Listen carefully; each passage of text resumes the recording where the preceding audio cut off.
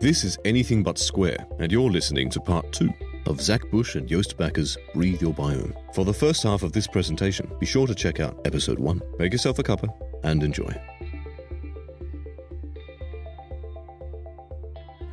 Our glyphosate usage worldwide right now, in 2015, over 2 billion kilograms of glyphosate was used worldwide. 2 billion kilograms of a toxin. What this has done now to a water-soluble planet is that we have achieved now some 75% of our rainfall and 75% of the air we breathe is contaminated with Roundup in the United States. That's extraordinary. Our children can't breathe as the biome is destroyed, not just at the soil level, but within the air, within the clouds themselves, which are seeded by bacteria. Interestingly, we're now finding out that rain clouds can't form if there's not a specific species or family of bacteria in the air. Drought occurs when we kill the microbiome of the air. I find this very fascinating. The droughts that are wiping out Australia in the last few years and inducing the level of fires that we've never seen on the planet before. Could it be because Australia in 2007, with a free trade agreement to China started making pennies on the dollar glyphosate so that Australia would no longer have to buy from the expensive chemical producers in the United States? Suddenly, Australia became the number one consumer of this chemical, and the usage just went vertical. And in that consumption, wiped out its own microbiome. And from river systems to the air systems to cloud systems, suddenly there was not the fundamental life there to seed biology at its foundation.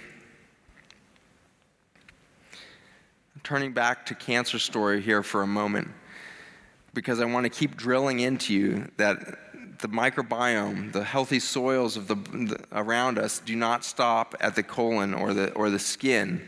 I think all of you have come to terms with the fact that the skin has bacteria on it. Even Dove now has this great new soap campaign that says that Dove is friendly to the microbiome. That's not how soap works.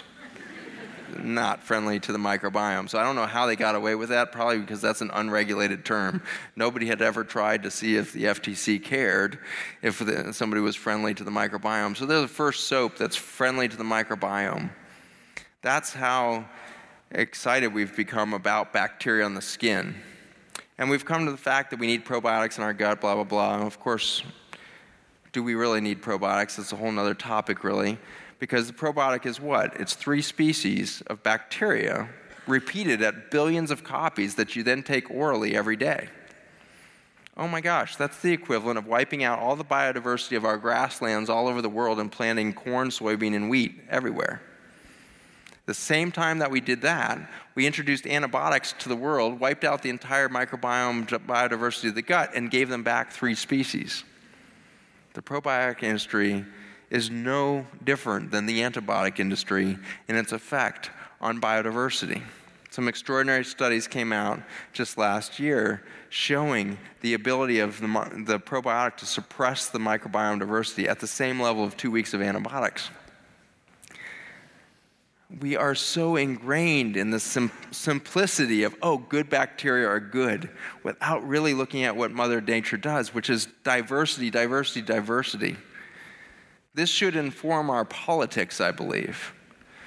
Certainly in the United States, we need to stop building walls and we need to welcome in diversity so that we would broaden our viewpoints, broaden our creativity, broaden our capacity for love and thought and nurture. At every point, I don't care if it's in your gut, on the farm, or in your politics, if you are doing something against biodiversification, you are losing life. You are losing the state of being alive. And so I want to drill this home again with the cancer story here. This is a study that came out around breast cancer. It was the first look at the human breast as a organic garden. They biopsied women's with breasts that had breast cancer within it, and they ran the genome for bacteria to see what bacteria were present, making DNA within that breast. And they found an amazing array of bacteria in that breast cancer and around the breast cancer. But there was always, regardless of what type of breast cancer it was, there was a dominant species called Methylbacterium radiotolerans. And Methylbacterium, dominant in every tumor, started to be thought of as maybe an infectious agent that was causing the cancer. Maybe we had been chasing the wrong path all the time. Maybe it wasn't genomic at all. Maybe it was an infectious disease that we call breast cancer when Methylbacterium comes in. So they set out to prove that by biopsying the other breast of the woman to see what was going on there. It turned out there was a little bit of Methylbacterium in there, but it was a minority. What was there dominant was Phengamonas. The healthy human breast with no cancer in it had this massive organic garden of Phengamonas, which is a cousin to Pseudomonas, which is the scary bacteria that hurts people in the hospital systems and everything. What was that doing in all of these healthy human breasts? And so it's very beautiful to imagine a baby suckling on a human breast that is the extension of an extraordinary microbiome that's infusing it with nurture and nature.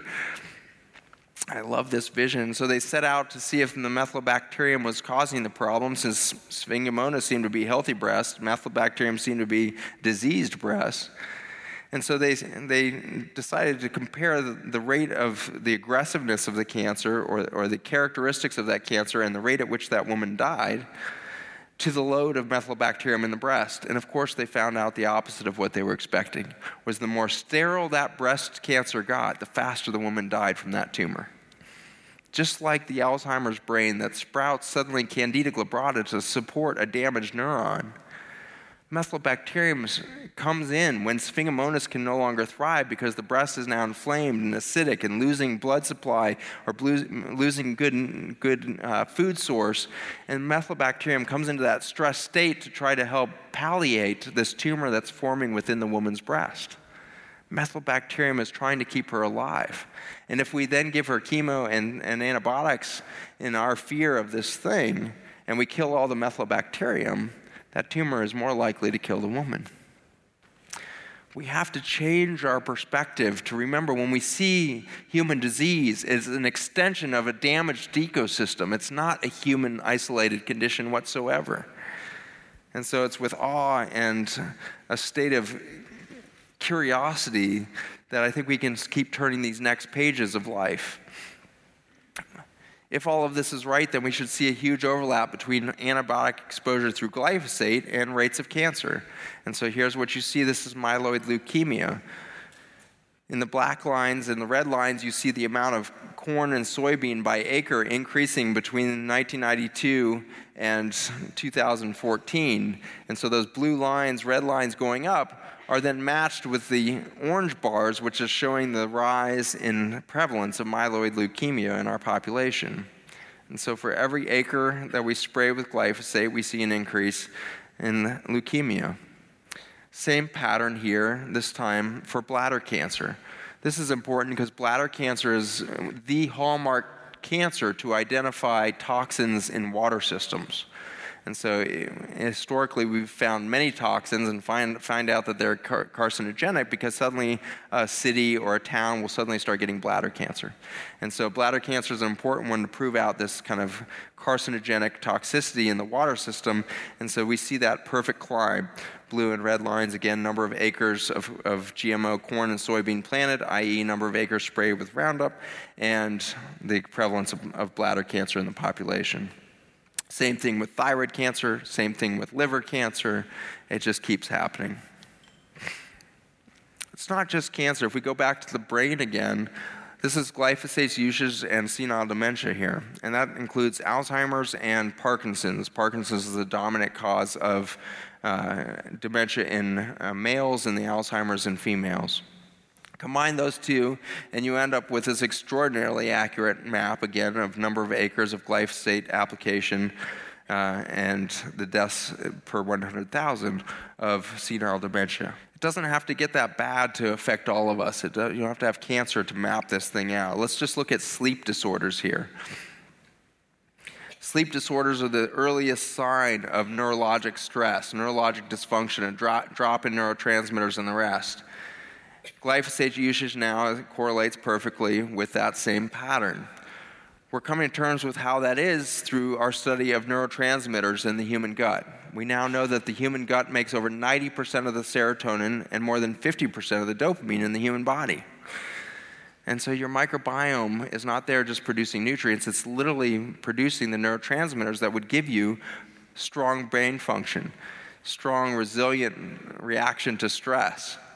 And so one course of antibiotics, fractured sleep now, you can't get to sleep, you have insomnia, you have this or that, so you go take a sedative.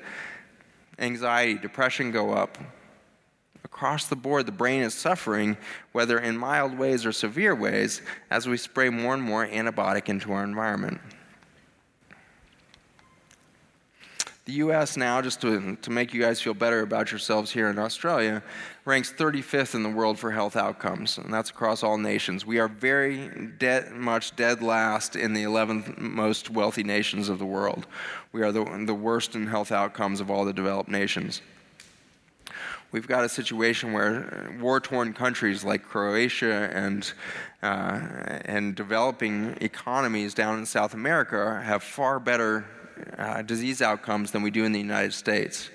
The U.S. is very proud to be number one in at least one thing all the time, though. And so we had to look for our number one highest, and that happened to be, unfortunately, death on day one.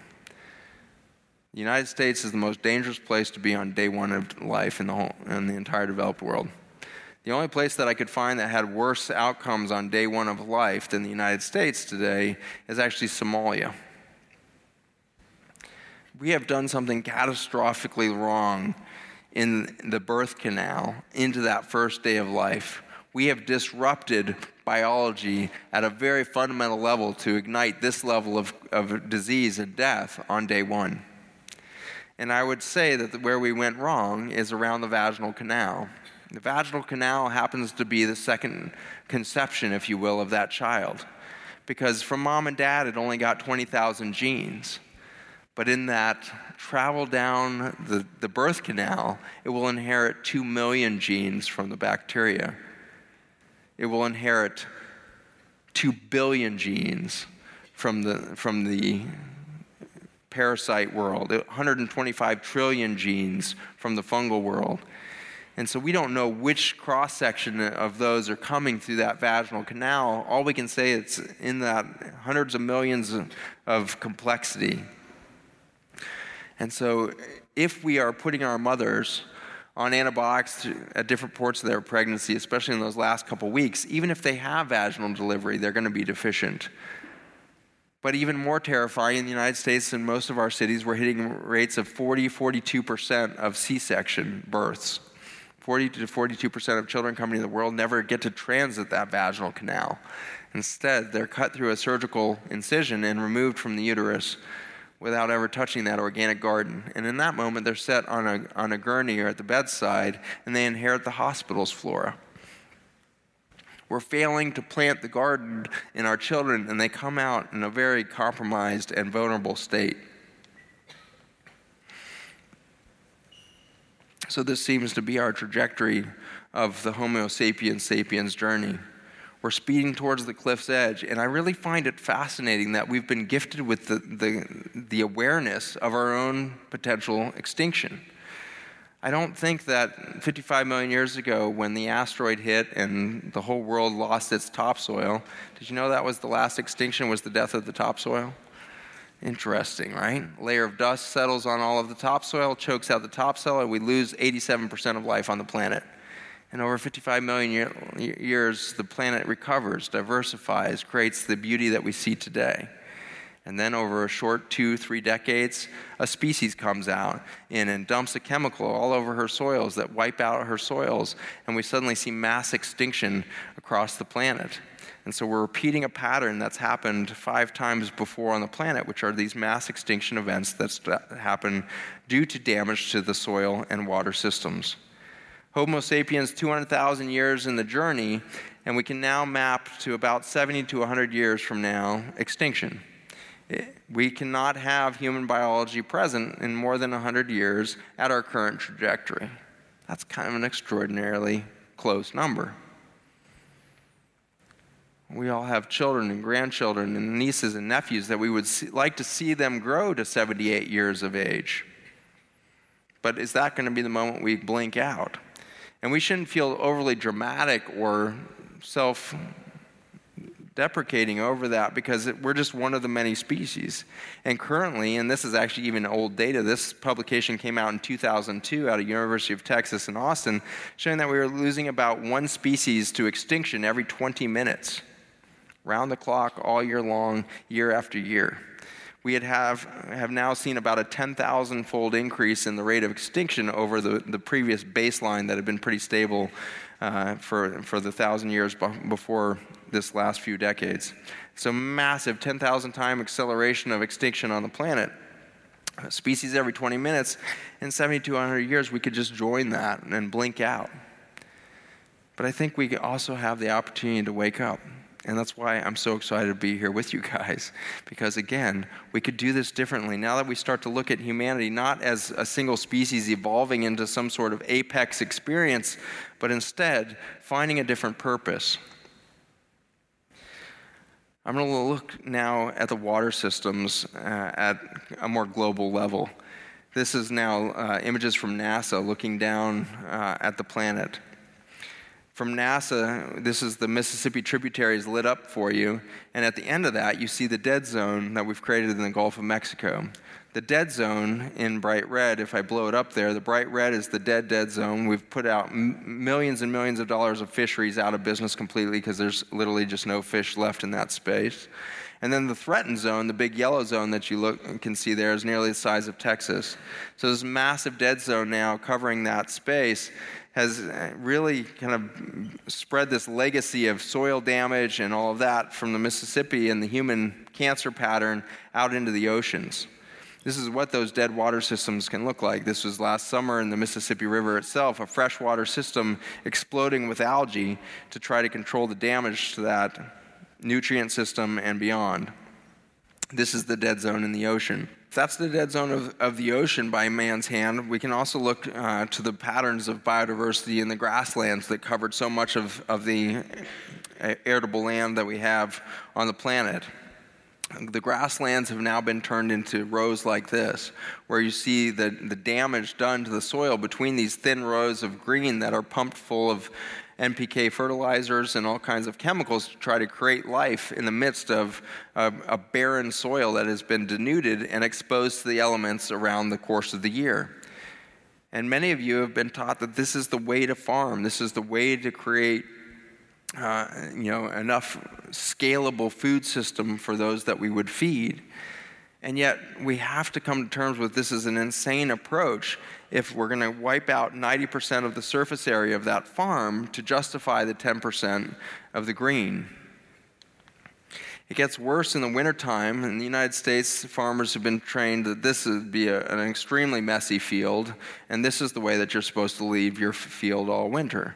This is a big problem because in the winter, when you see that biomass dried up and dying, this is exactly when all the nutrients from those explosive growth seasons of spring and summer are returned into the soil, and now the mycelium get to go crazy.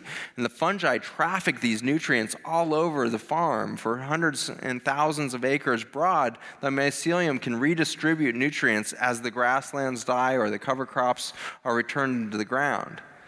But our Midwest farmers are taught to disc that soil into cleanliness by fall so that it sits fallow, looking completely bare with no biologic material to turn back into the mycelial bed and the bacterial bed. They were taught this by the agronomists. They were taught this by the agricultural systems that make their money selling the inputs back into that farmer. And so it was through this kind of slippery slope of ulterior motives, perhaps, of making more money on the inputs that perhaps taught us this. Or maybe we just loved the control. And a lot of the farmers I've talked to in the Midwest are like, no, that's not really it, Zach. It's actually just like we disc when we're bored. Like there's this point where you just don't have anything to do, so you just go out and disc so that you got a concrete result and it looks cleaner. And so they're just kind of vacuuming, if you will. Just go out and vacuum when you're bored, and they'll disc that soil down. And so I think that there's a possibility that we have really done something so simple in the end that could so easily be reversed. And it's not just the plant life that we've done this to. The protein industries have completely eliminated anything green. And so we have this world of dust, this world of dead soil and dead dirt that we raise our crops on, raise our animals on, and then we ponder why they're so sick. In the United States now, our poultry industry is facing 1/3 of the flock dead by the time they're able to harvest those broiler chickens at 6 weeks of age. At 6 weeks of age, 1/3 of the birds are dead from invasive bacterial infections because there's no microbiome at all. There's just a few species left that can tolerate this level of decimation to Mother Nature, and they tend to wipe out biology around them. Unfortunately, it's a global problem. Soil degradation map of the whole world showing us now that about 97% of the agricultural soils around the planet have been degraded or severely degraded. The only stable soils that we see around the planet are in the high north latitudes where we haven't been able to farm. This is the tundras up above Canada, the tundras up above Russia, China, or the deserts, or the high mountains. And so this is really it's the only places we couldn't farm that still have some soil left. Everything else degraded or very degraded. This is an extraordinary map. This graph just blows my mind here. This is Australian agricultural land use between 1996 and 2012. Very short period of time. This is from the Australia State of the Environment document that was created in 2016. And what this is showing you in tan at the top of these bars is the amount of acreage by percent in Australia that grows more than 3 crops, or 3 crops or more. In the light green are 2 crops or more. And in the dark green is 0 crops. And if you can read down at the bottom, it says, no crops apart from herbicide spraying. And so in the dark green bar, the only purpose of that land is to be sprayed with herbicide. That is an extraordinary statistic. We have just simply stopped growing food, and we're now using agricultural land to spray more weed killer. We're not even trying to grow anything out of it. I don't know what's driving this, but if I was your legislators, I'd want to drill down on this. What are we doing here that we stopped growing food? And where are we importing that from now? You guys are importing more and more of your food just as we are in the United States. In the United States, our most agricultural state is Kansas. 90% of the land in Kansas is under agricultural use. And it imports 90% of its food. And 1 in 4 children in Kansas is going hungry, doesn't have enough food. Whatever we're doing with farmland, it's no longer growing food. It seems to have been turned into methods for spraying. And I don't honestly know your Australian government well enough to know that it may be the same as in the United States here. But in the U.S., I think we see these same patterns because farmers are making most of their money from subsidies. In many states, farmers are getting paid government taxpayer subsidies to grow corn, soybean, or some other sugar beet, sugar cane, as it may be. In the end, if we have a glut, they'll be paid not to grow anything. And so if we have too much corn, soybean, and the rest, we'll pay those farmers not to produce a crop.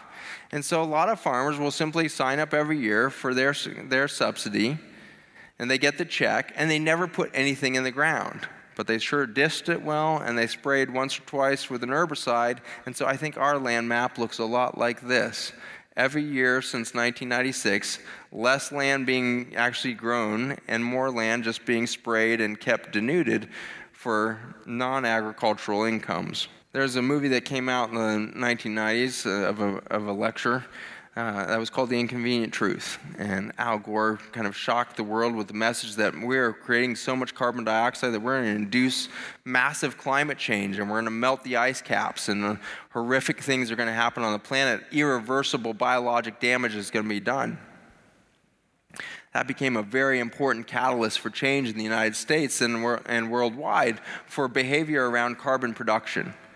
But I think that if we back up today and realize that life is about the microbiology and soil mechanics and water mechanics, we may have missed the boat a little bit on the message that we're creating climate change for all the carbon dioxide we're producing. There's a couple of problems with that argument. One is that carbon is the thing that drives life on the planet. And so to say that this is the great poison that's killing our planet is very far stretched when it comes to the organic chemistry or microbiology. Because it turns out that the CO2 in the air is exactly what makes the carbohydrate in a plant or the fatty acid in a plant or an animal. Carbohydrates and fatty acids are simply large chains of carbon and oxygen that are literally produced by the mechanics of the plant and the bacteria and the fungi to produce carbohydrates and fats that our bodies would then run on, or the plants would then run on, or the animals would run on, or the microbiology of the soil would run on. Take a look at how much carbon is needed in these different systems. The topsoil alone needs 2,300 gigatons of carbon. Back when this was produced, we were producing about 9 gigatons out of Western countries. Worldwide, we're around 30 gigatons of carbon production. 30 gigatons of carbon versus 2,300 capable of being absorbed into our soil systems. The ocean itself exudes 90 and absorbs 90 gigatons of carbon, many-fold the amount of CO2 that we're engaged with. The plants make 60 gigatons of carbon, CO2. We're told that trees breathe in CO2, right? But nobody told you that they also breathe out CO2. Twice as much CO2 is being produced by the plant life on the planet than is all of human behavior put together. And so is it possible that the inconvenient truth was only half true, was that we were starting to get an accumulation of carbon dioxide in the atmosphere? And the obvious conclusion was, it's because we're making too much carbon dioxide. But we hadn't considered these bigger systems of carbon exchange to realize that we weren't producing too much CO2. We simply killed the lungs of the planet and it couldn't breathe it back in. And that's the mechanics that we disrupted. When we killed the soil, we killed the ability of the microbiome and the plant life therein to pull that CO2 back into its existence. There's a potential massive problem in this half-truth that we told ourselves, is that now in the United States, we're putting out billions of dollars of grants to technologies that could pull CO2 out. And this term carbon sequestration has become a massive fad for technology and impact investment and the like. But if you look at this map of carbon on the planet, the first thing that should be obvious is you do not want to sequester carbon at all. Carbon needs to be in a cycle constantly because it is the language and the currency of life on the planet. Without carbon and carbon moving, we cannot generate a green plant. We cannot generate a microbial diversity within the soil or our gut. We cannot create the carbohydrates and fatty acids that we need to run on. Carbon sequestration is the wrong direction. We killed the lungs of the planet when we killed her topsoils. In the United States, we're losing 1 to 2 tons of topsoil from every acre of American farmland every year. If you count up the amount of resources that goes into a ton of soil, and you then multiply that out by our 120 million acres or so of farmed land, you end up finding out that we are losing 11% of our gross domestic product every year in the form of soil washing down into our rivers. 11% of GDP is remarkably similar to our current health care costs. Is it possible that the healthcare costs are always going to map the amount of soil that we're losing? It seems obvious on a planet that breathes and lives carbon that if you're dumping carbon out into the oceans and it is now sequestered in places that cannot get into our food system, we're going to have the rise of chronic disease at the same cost of the soil that got washed down the rivers. I'm intrigued by that balance of carbon. Is it possible that we are really seeing not just a dust storm in the United States, we are in the largest dust bowl that we've ever been in regard to that soil loss, but we're actually in a biologic storm. We're in a biologic collapse where carbon can no longer cycle. This storm was hitting Phoenix in late 2018. I like seeing these storms to remind myself that our national news is doing a very bad job of reporting the problem. These never really made national news. They certainly didn't make international news. These dust storms are more than a mile in height as they bury these cities. So we were coming to terms with this possibility of mass extinction on the planet when I started on the farms a couple years ago. Our team set out to start to create a documentary film to tell farmers of the problems with human health that we were seeing from the detriment of carbon and carbon cycling and organic processes happen. And we set out to just tell them. We wanted a film that would just explain to them the problem we saw in our labs and of the cancer growth and everything I've shared with you. And on our very first trip out, we met Alan Williams, and Alan was just kind of gabbing with me on the way to a farm, and we're sitting in a truck, and he's chatting. He says, "Zach, I don't want to freak you out, but did you know that we only have 60 harvests left on planet Earth?" And I said, "Well, explain that to me." He said, "At the rate of loss of topsoil globally, there's only 60 more harvests that we can expect to have, and then we will have complete famine worldwide." And I was blown away that his 60 years was so damn close to the 70-year expiration date that we were seeing on the human biology side. But wouldn't that have to be the case if biology is so interlaced as we've seen tonight?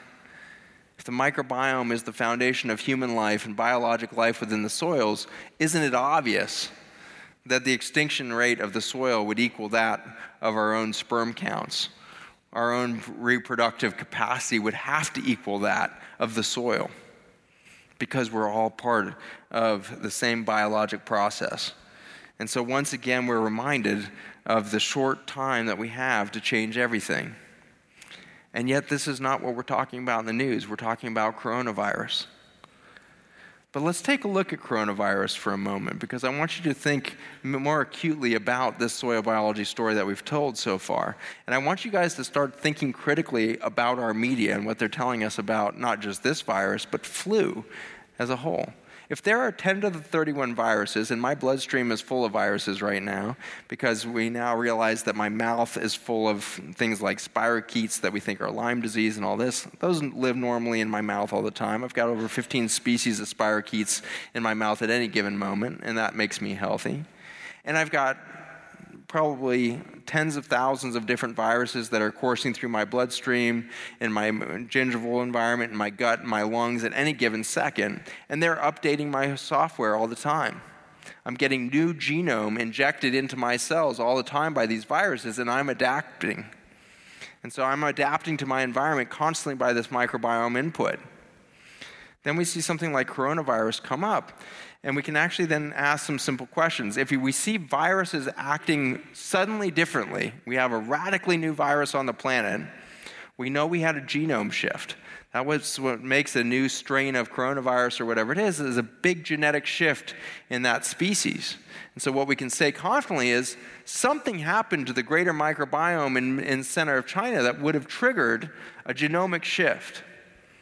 And I don't know if it's circulating here in Australia, but we've heard rumors in the United States, well, maybe it's a militarized thing, and certainly the U.S. military and other militaries have patents out on coronaviruses and all this. So maybe it was a military release of a coronavirus, or maybe it snuck out of a military lab and all of that. But in the back of my mind, I'm thinking, there's no lab in the world that can compete with the toxicity of our farmland for breeding microbial injury and the need for genomic shift. And so I looked up these maps in these last couple weeks. This is looking at soil carbon depletion across that whole strip of China into India there and portions of Africa. So you can see immediately that India and China are the most destroyed carbon systems throughout probably the whole planet, but certainly in that region of the world where we see these viruses stemming from. Here, and perhaps it's hard to see from where you're sitting there, but you'll see the epicenters of the carbon depletion at a closer rate. And so those red flames within the Chinese environment there, as we zoom in on China, are the areas of the greatest depletion of carbon in their soil systems. And now this is the epicenters of the coronavirus over the last few weeks in China. And it turns out that those big red spaces that you can see on the screen there, or those circles expanding out, overlap really nicely at their epicenters with the reddest spots on the carbon map. And so, in other words, the more damaged the soil gets in the area, the more likely we're going to see coronavirus coming out of that space. And doesn't that just make sense? The bacteria keep the viruses in check. The fungi keep both bacteria and viruses in check. Remember that bread mold is what penicillin is. So our discovery of antibiotics was from the molds. We think of, mold exposures, that's terrible. Well, that's what penicillin is. This is an extract from bread mold that kills bacteria. So the mold and the fungi and the yeast, they're all competing for space. And if you wipe out the entire system of bacteria and fungi and the like, and you're only left with viruses, they're going to be swapping information as fast as possible to try to get genomic diversity and an adaptation back into the biology so that it will do its thing well. So it's possible we have a militarized virus. But if we think about what's happening in your typical pile of swine stool, things get a little bit crazy. So this is one of the many articles that have looked at the stool of swine in manure piles in chemical agricultural systems. And so they're looking at the speed at which there's a transport across the animal to the bacteria to the viral to the parasitic kingdoms there as the environment gets more and more toxic. In the United States, it's actually illegal to transport swine stool across state lines. It's so toxic. It's considered a biohazard. Same with our feedlots. Biohazard, illegal to transport feedlot stool across state lines because of this phenomenon. These are biohazard, biochemical breeding grounds for weaponry. And so it's possible that some government lab has bred a coronavirus, but from what I know so far in my scientific career, I would say that there's not a government lab in the world that could compete with a pile of shit. It's just not going to happen. It's too big of a pool to be able to do anything even approaching that level of chemistry and that level of swapping of genomics that you would get in an acre or some of these stool piles now in the United States. In South Carolina, for example, we have tens of billions of gallons of stool material stored up in these behind levees. One of these levees broke in North Carolina some 5 or 6 years ago, and it killed millions of fish instantaneously as that toxic waste went into the river systems of North Carolina. Indiana right now, one of our agricultural states up in the Midwest, Indiana, 80% of the rivers within that state have now been deemed to be unsafe for recreational use. Not just not potable, you shouldn't even put your foot in that water. 80% of the rivers. And so the level of toxicity, I just keep painting for you because I don't think that you could overspeak this. We've gotten to such a level of insidious collapse that coronavirus had to happen. Influenza has to happen every year to try to reduce our number. The microbiology has to adapt to a species that is consuming this planet faster than any other biologic process ever has. We are the cancer on the planet right now. And we're all participating in small ways and big ways in that process, which means that we can change everything. Causation and correlation, if it's there, means that we have in our control the ability to reverse the whole process, and we can do it extremely quickly. I've shown you a bunch of correlation tonight. I've shown you maps of glyphosate spraying, acres sprayed, cancer rates going up, autism rates going up, and all this. That's a bunch of correlation. That's dangerous to do in the science world. In the science world, you better make sure that somebody comes in and shows you causation. And so that's been my main passion and purpose over the last 6 or 8 years with my science team.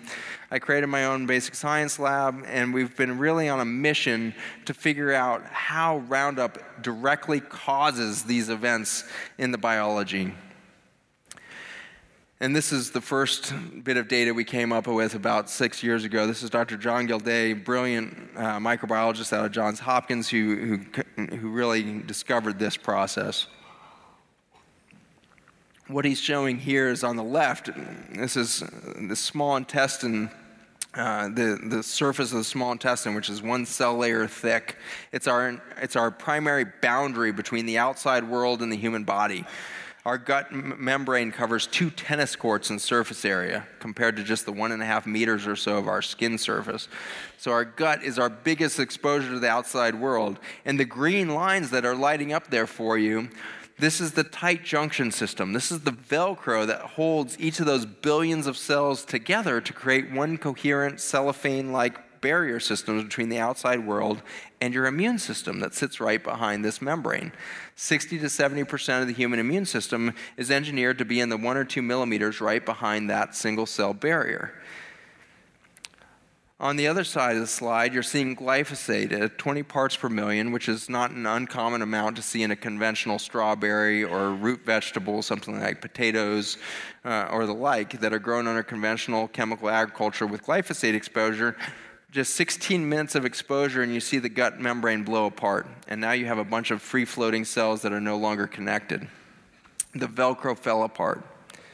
This was the first evidence that we had that there was a direct human injury from glyphosate. Before this moment, we thought that the damage was being done just indirectly by damaging the microbiome and acting as an antibiotic, and then because we didn't have the microbiome, but something insidious is here. There's direct damage from this chemical right to the biggest barrier system to the outside world. Put in a different way, the human gut lining is the beginning and the definition of self-identity at the microbiology level. You don't know what's inside and outside. You don't know what your immune system should attack or support if this gut membrane blows apart. If you lose that membrane, you have lost self-identity. And now it's just a matter of time before you are at risk for an autoimmune disease, because your immune system, now chronically activated from everything that you touch, breathe, drink, and eat, has to fight. Your immune system is constantly activated. And so we should see a lot of chronic inflammation in the population if we blow apart the gut lining, which of course is at the foundation of every chronic disease we've talked about tonight, from Alzheimer's to autism, from cancer to acne. That chronic inflammation is at its base, and we're blowing apart the gut membrane with this chemical Roundup or glyphosate. If we go back to try to figure out how is it possible that the glyphosate is blowing that apart, we can actually just go back to Monsanto's own patents on this chemical. It turns out that glyphosate blocks an enzyme pathway called the shikimate pathway. The shikimate pathway is a complicated enzyme pathway. I'm showing you just the tip of the iceberg here with these few chemical transactions here. But what is happening at the end of the shikimate pathway is the production of a few important amino acids. The amino acids are the 22 building blocks that line up along a messenger RNA to create a protein out of the DNA that we talked about earlier. And so the amino acids are like Legos, each one a different shape, and the DNA comes along, makes an RNA. RNA then grabs all the Legos of the right shapes and sizes and builds a human body. Through the plasticity that you have, we know that you could build over 4 million different bodies with the genes that you have today. But the amino acids have to be present. And it turns out 9 of our 22 building blocks we can't make. And so we call those the essential amino acids. So the essential amino acids have to be gotten from your microbiome or from the food that you eat. And with that, you can build an extraordinary complexity, over 280,000 different proteins out of those 22 building blocks. The shikimate pathway makes 3 of those 9 critical building blocks that we can't make. And the shikimate pathway makes phenylalanine, tyrosine, and tryptophan. And these are the building blocks for things like proteins, the alkaloids, which are the medicine within our foods, hormones, and neurotransmitters. If we start to eat food that's grown under the pressure of Roundup, and neither the microbiome or the plant itself can make those 3 essential amino acids, we have to start building bodies that are built of proteins that are misspelled. And so imagine a population of humans being developed in the womb that are short a few Legos. And now you don't have that blue block with the 4 buttons on it, and you have to go adapt something else, and you get the wrong Lego in there, and now you have a misshapen enzyme. And that enzyme's not going to work as well. And so we have this extraordinary situation right now. Well, mom with baby in the womb has got her biggest barriers to the outside world blown apart by the constant exposure to Roundup. She's leaking, chronically inflamed, chronically deficient in microbiome because every bite of food she eats, the water she drinks, the air she breathes, the rain that falls is drenched in that antibiotic. And then at the same time, her womb is trying to knit together a baby that's missing some of those Legos, and it's now become very vulnerable to the injury that it will receive on the other side of the womb. And so I find it interesting to then think about, all right, so we've set ourselves up for this massive chronic disease explosion, but it's not just for the chemicals. Once you blow apart that gut lining, we become sensitive to everything we consume, and we develop new diseases out of that. This is the one that we now call gluten sensitivity and celiac disease. And so it turns out that our lab's been able to show that if you put gluten and glyphosate in the same bite of food, you have this massive synergistic injury to the gut lining. If anybody's gluten sensitive in here, you know that the first symptoms of gluten sensitivity isn't necessarily the bloating and the gut discomfort. It's actually brain fog and headache and fatigue and poor sleep quality and loss of sex drive. It's the neurologic system that collapses first. And so it's fascinating to take a look at this pattern that started in the 1990s. 1992, 93, we started spraying wheat with glyphosate, putting gluten and glyphosate in the same bite of food, and then within 2 years, we have a massive epidemic of gluten sensitivity. And so we don't actually have gluten sensitivity, we have glyphosate poisoning, is what I now call it. Because my patients with severe gluten sensitivity in the United States simply have to get on an airplane and fly the 6-hour flight over to France. And on the streets of Paris, you have to eat croissants. It's required by law. And so you eat your croissant, and you're blown away that you have no brain fog, no sleep disorder. You feel sexier than you ever have because you're in the sweets of Paris, and you're eating croissants all day long. And you come back and you're like, Doc, I'm totally cured of my gluten sensitivity. I'm like, that's awesome. Just don't eat a croissant here. Well, they can't help it because they know they just ate croissants last week and they felt fine, so they eat a croissant in the United States. And within half an hour, brain fog, poor sleep quality. It takes them 3 days to recover from that stupid. They're not gluten sensitive. Gluten's been in the diet for thousands of years and remains an important aspect of an amazing amount of indigenous wisdom and culture and everything else around the world. It's when we add glyphosate to it that we suddenly create a toxin out of the mess. Deeper than that is these things called mitochondria that live within our cells. And the mitochondria produce all the energy that we live on. And they're the ones that take the carbon that is in a fatty acid or a carbohydrate and turn that into fuel for us. And they do that through these complex shapes that are made of these actin filaments, those red lines holding those green ethereal-looking bugs that live within our cells are just beautiful under the microscope. The actin holds those mitochondria in their full function, and when the actin becomes damaged, which we've now shown it happens again through the glyphosate exposure, the mitochondria can't produce as much energy. And so whether it's the tight junctions falling apart or the mitochondria losing their potential, we start to see this consistent cascade of effects happen as we charge towards the toxicity. When those cells fall apart in the gut lining, it's not just the Velcro that's falling apart. It's also these things called gap junctions. Gap junctions are fiber optic cables that run between the cells, and they passage the energy made by the mitochondria that live within our cells from one cell to the next. And so these are under electron microscopy now. As you zoom in on those cables, you see each of those tubes are perfectly formed fiber optic cable, and at the end of each of those tubes is an aperture, just like you would find on a camera lens. And so in an extraordinary fashion, what I'm trying to show you tonight is something bizarre and beautiful, which is, in the end, you are a carbon digestive plant.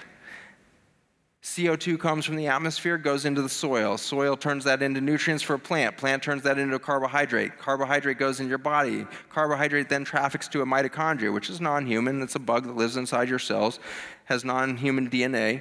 It then takes that carbohydrate and breaks that down into single carbon chains that we call CO2 and expires that into the atmosphere again to be passed back into the soil and done again. And what that mitochondria produces in the meantime is electromagnetic field or light energy. That's what it turns all the carbohydrates into, is electrons or light energy. And that light energy is then passaged from cell to cell through this fiber optic tube system. You are actually a light being that is designed to move light from one cell to another. And when you cut with glyphosate all of the connections between the adjoining cells, the light goes out. And it turns out that cancer is the dimmest cell in the body. It is a cell that's lost its light source. It can no longer produce energy in the same way, so it starts to accumulate injury, just as the aging process does.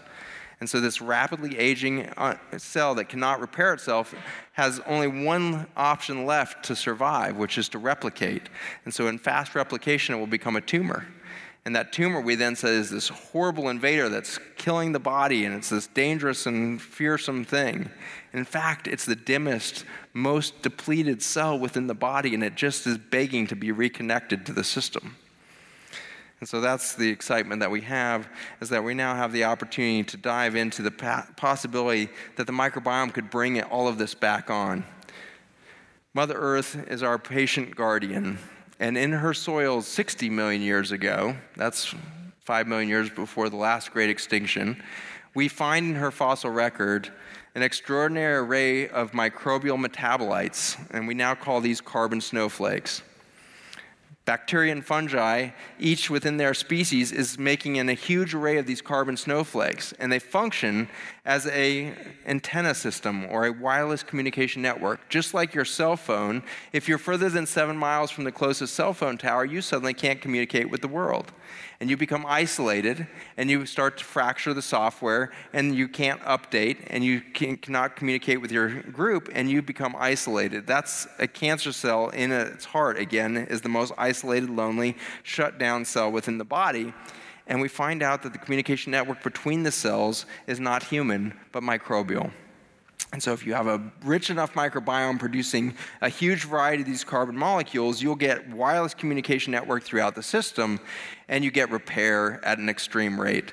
And so on the far left in our lab, the small intestine blows apart then with glyphosate exposure, but then putting the communication network, not the bacteria and the fungi themselves, but just the communication network that they would produce, and the whole thing laces itself back together in a matter of moments. And so this beautiful resilience is demonstrated to us through the communication network of the microbiome, is that it can be more powerful than the worst toxins we can come up with. And so this has now been shown in our labs to be resilient up to 20,000 times more Roundup than you would see in your diet today. The microbial network can take care of it. It will heal your gut lining faster than 20,000 times the Roundup level in your food system can do the damage. And so in the end, we've been able to publish in a couple different ways this resilience that Mother Nature is saying, is that if you will take care of my soils again, I will make you resilient to every toxin you could have ever come up with. I will make you resilient to every malady known on Earth by reconnecting one cell to the next and passaging light energy at a level that's never been passaged before. And you will turn into light beings that you've never witnessed. And you will see each other more clearly, and you will treat each other with more respect. And you will start to act as if you really cared for one another. When the lights go back on through the communication network of the microbiome, all kinds of beautiful things happen. You see this explosive protection quality. The higher the bar, the more protection you're getting at the small intestine, at the colon. This is at the blood-brain barrier.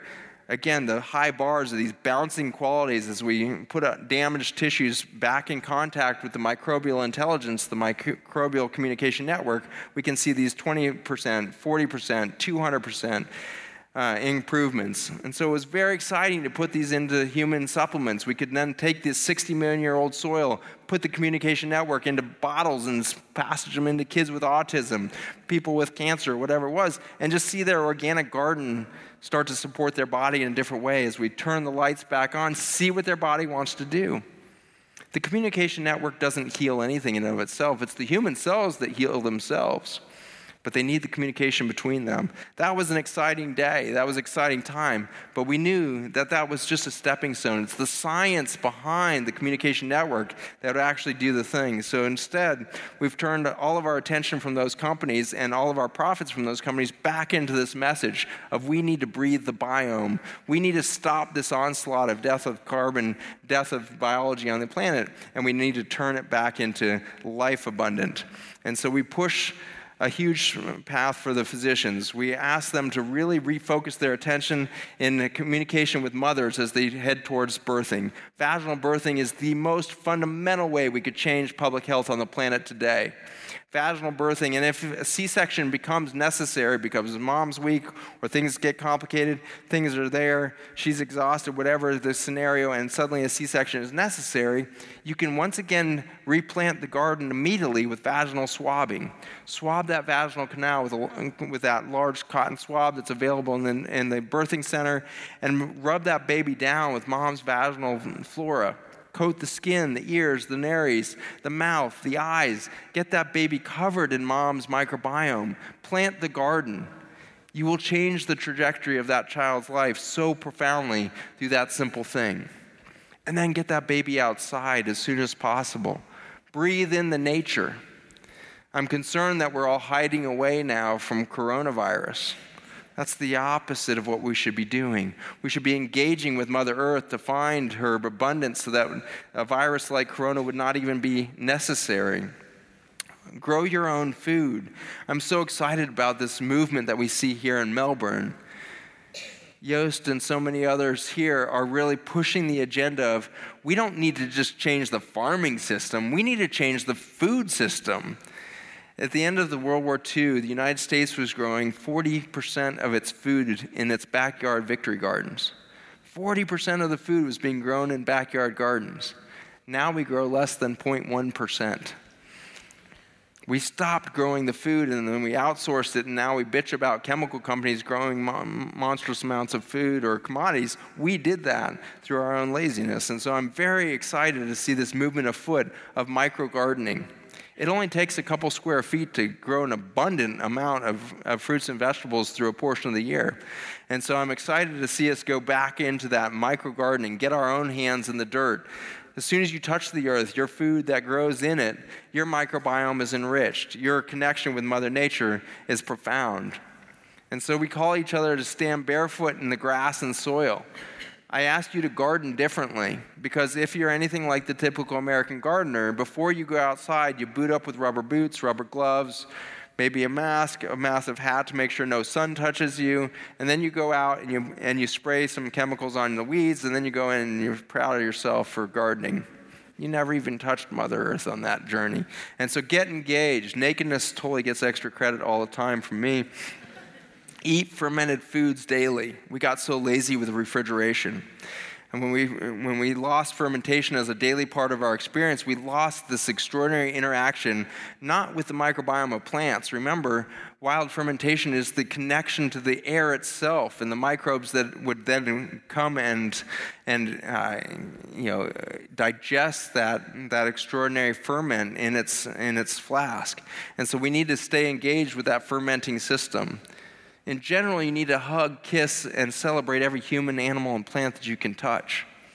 In this day of the coronavirus, there's this hesitation to touch somebody around you.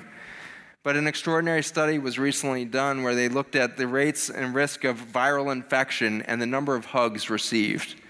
And they showed that if you had more than 5 or 7 hugs a day, you had a 30% decrease in likelihood of getting flu. 30% drop in influenza by getting hugs.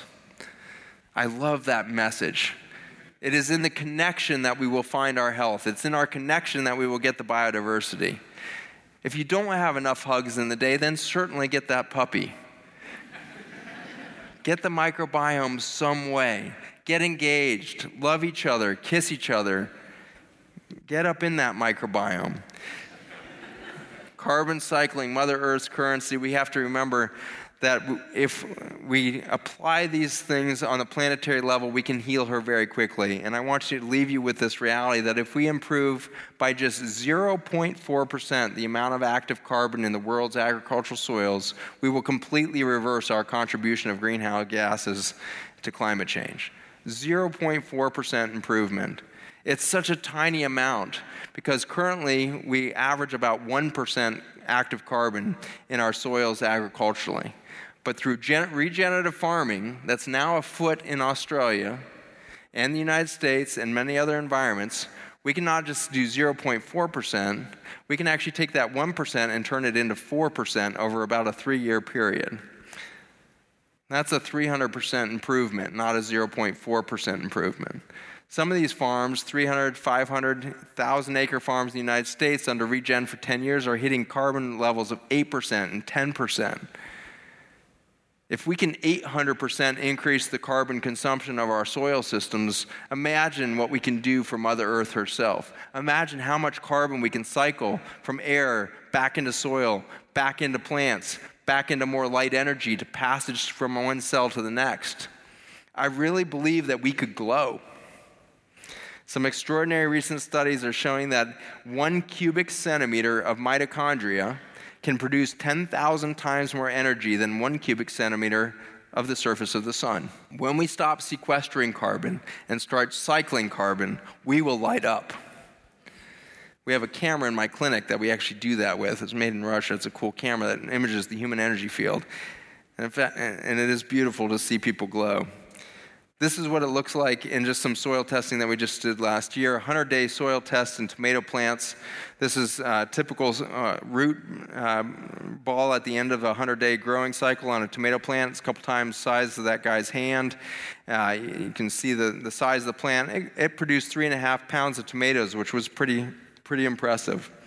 Except when we did carbon cycling and got the microbial communication network reconnected in the bins right next door, the root ball was larger than the guy's entire torso. And it produced 32 pounds of tomatoes from that single plant. That's almost a 10-fold increase in productivity of a plant when we stopped sequestering carbon and pouring nitrogen in, and stopped pouring nitrogen and instead poured carbon in. Carbon is the lifeblood of this planet, and we need to start doing it. So in the same way as the list of being healthy humans, we need to do the same for our soils. So we're pushing a regenerative movement, and you guys are much a part of that. Stop tilling the earth. Allow the microbial diversity and the fungi to come into that space. We're looking to 8 to 32 species of cover crops to diversify the ecosystem on the surface and then become an armor over the rest of it when we stop trying to plow that under and instead leave it on the surface of the soil with high-intensity grazing, using cattle, poultry, sheep. High-intensity grazing is in the pattern in which we move the animals constantly. Every 6 hours, you move them to another paddock. And these are electrical ribbons that are laid out so that you can drop the ribbons quickly and move them to the next paddock. So they never get to stay in the same place for more than half a day. You want them constantly moving so that they don't do an over amount of damage, but what they do is knock down your biodiversity into armor on top of the soil, and then the degradation of those dying plants feed the microbial system back into their diversity and thriving state. If there aren't animals able to be reintegrated into the farming system, as in much of the United States, our farmers no longer know how to care for animals. They just know how to grow row crops. And so for them, we're encouraging them to move to roller crimpers, where you allow the machine to just roll and crimp that cover crop down onto the surface of the soil again. And then instead of plowing it bare to plant your seed, you use a seed drill, and it drops those seeds in a few inches below the soil or to the appropriate depth, and your crop grows up through that now armor on top of the soil. Herbicide-free is so powerful. When you stop killing these plants and allow the biodiversity to return, we find out that the animals will seek out what we used to call weeds because they have nutrients that the other crops won't have. The weeds are intelligent donation, not just to the soil itself, but also to the animals, the flora, the fauna, interact for their own biodiversification. And so we are trying to stop using the word weeds and move to the word forbs. These are an incredibly important part of the feeding cycle for everything from the insects and microbiome all the way to your cattle. Agroforestry is a brilliant approach to a multi-layered canopy within a farm system. Eliminate the monoculture not just in biodiversity, but also in height. Create the microenvironments within the forest and in the systems again. Carbon inputs, we're pushing humics and biochar and composting systems, carbon cycle stimulants with small carbon metabolites from the microbiome when necessary. But we're doing this in an effort to really recognize the patterns and possibilities of life to grow on the planet again. For those of you that don't feel like you're immediately attached to the agricultural system, it's extraordinary to find out that 40 million acres, or the third largest crop grown in the United States, right behind corn and soybean, is actually the backyard lawn. Lawn for the backyard and beyond is chewing up an enormous amount of our Roundup applications and chemicals, and so our nonprofit has started the Play Free Project, Play standing for Pesticide-Free Landscaping and Youth. Our soccer fields and our school environments, as well as our transportation zones, are all heavy environments of Roundup and glyphosate spraying. And so this is a toolkit that we have in the Play Free Project that allows departments of transportation, school systems, and beyond to understand how to do this management organically without chemical pesticides and herbicides. All of our money from all of our biotech and everything else is now flowing into so many projects, including Farmers Footprint, which many of you have seen. If not, then please join us at farmersfootprint.us. We really see this as a global movement. Farmersfootprint.us was a film series that we've started, and we're excited to be telling the stories of farmers throughout the world in this one. Our first one focuses on the Midwest, but our next projects are moving into the Polynesian Islands, Hawaii, and ultimately we're excited to be filming down here in Australia, New Zealand, and beyond, certainly Central America, with some extraordinary stories of regeneration happening.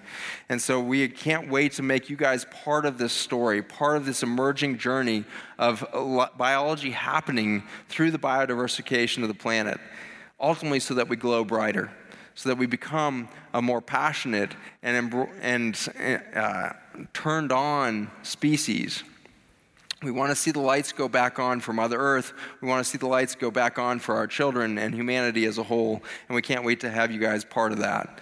We really appreciate your attention tonight. We thank you for all the travel that you did to come here and engage.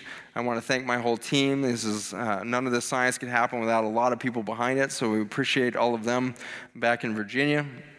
And I would stop here and go ahead and take questions and answers for a few minutes. But before we dive into that, let's just do a couple of breaths, because some of you have to run right now, and I'm grateful again for your presence. So in the same way that we started, I want to just close our eyes and be grateful for the breaths we've taken tonight, and for the ways in which my DNA has changed your DNA, and for the ways in which we've swapped genomics to the people next to you to become more enriched, more intelligent, more biodiverse for the community that you sought out tonight. So take 4 deep breaths and breathe in all those genomics. Thank you for coming tonight. Appreciate your attention. Everybody have safe travels on the way home. That was Breathe Your Biome by Zach Bush and Joost Bakker. Anything But Square is released every Wednesday. To stay in touch, subscribe to our newsletter on fedsquare.com and browse our virtual square, with plenty on offer from us and our partners, including NGV Australia, Acme, the Koori Heritage Trust, and more. Thank you for listening, and we'll see you next Wednesday.